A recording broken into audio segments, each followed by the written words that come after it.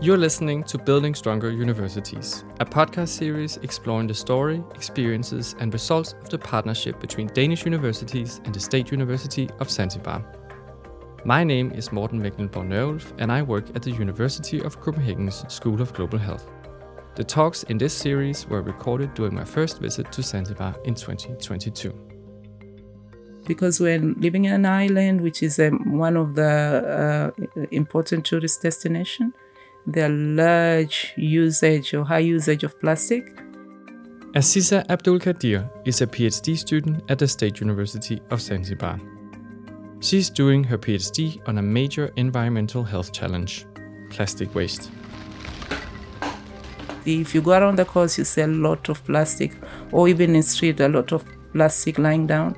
So I think this is a problem and it needs to be addressed. Thousands and thousands of bottles are shipped to the islands every day, and as Aziza points out, when so many are left around on the beautiful beaches, in the streets and everywhere else you look, it is becoming an increasing environmental health challenge. The source of the problem is a combination of the lack of drinkable tap water, the growing tourist industry, and poor waste management practices. The hotels are a major supplier of many of the discarded plastic bottles. So hoteliers are trying their level best to make their hotel looks clean. But when it comes to the handling of waste outside the hotel gates, is something really which is not very, very, very well organized. So there's this lack of organization. I think there are kind of gap between different stakeholders, because we could see that there are a lot of generation of waste from hotels, but if there's system in place, that could be handled much more better. So that is what we're trying. This is the gap that we're trying to fill in right now. The district councils are supposed to oversee the waste management both from the communities and the hotels, but due to limited resources, they have outsourced this responsibility to private waste collectors. But there's a lot to gain if you collaborate and train the private waste collectors.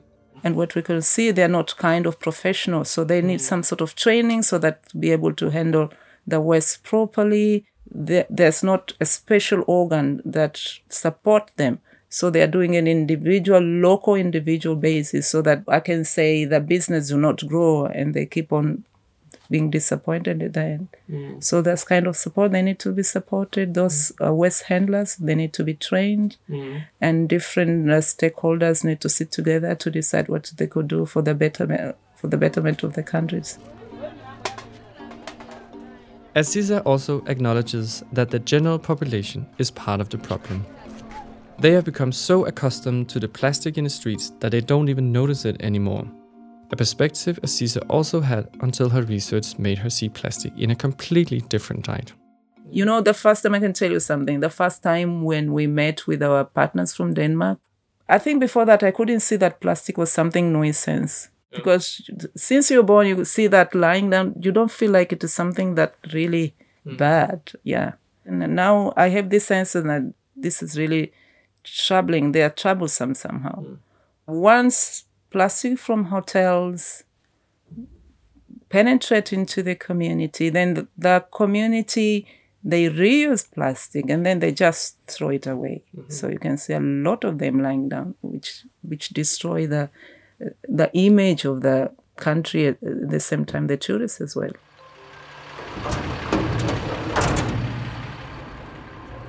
Tourist hotels generate waste. That is not surprising to me.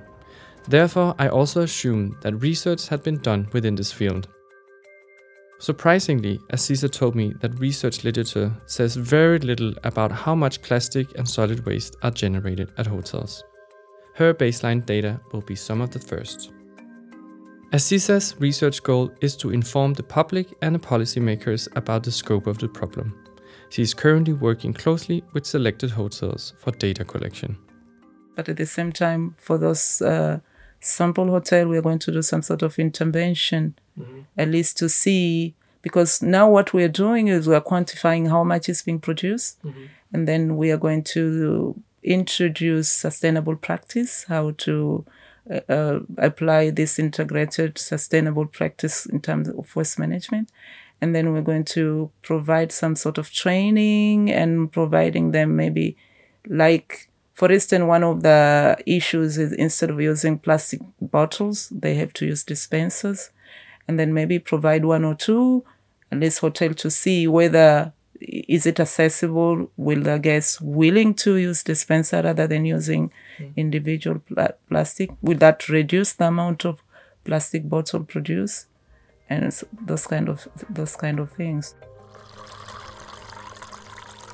One of the hotels I stayed at during my stay in Zanzibar did have a water dispenser in the lobby. So from my own experience, I can say that I did use fewer plastic bottles because of that dispenser. From Aziza's research, it will be interesting to see if that applies to others as well. Such a low-cost intervention is a low-hanging fruit, according to her.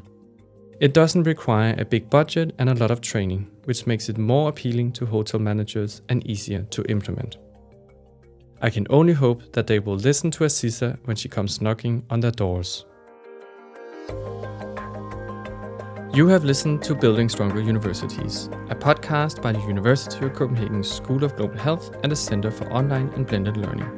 The podcast is funded by the Ministry of Foreign Affairs of Denmark.